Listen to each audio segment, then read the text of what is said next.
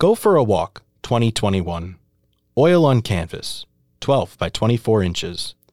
A male figure located off-center to the right is in a mid-stride. He walks towards the left side of the canvas. His face is in profile, but not given much detail. It is cropped at his thighs.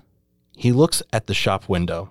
An unseen light source illuminates the building's facade to the right of the figure. The wall is light gray with black letters and numbers.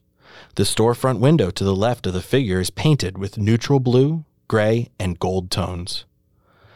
There are loosely rendered objects in the window and a fluorescent ceiling light that can be seen beyond the window pane. The bottom has abstractly painted dabs and squiggles of dull umber and burgundy.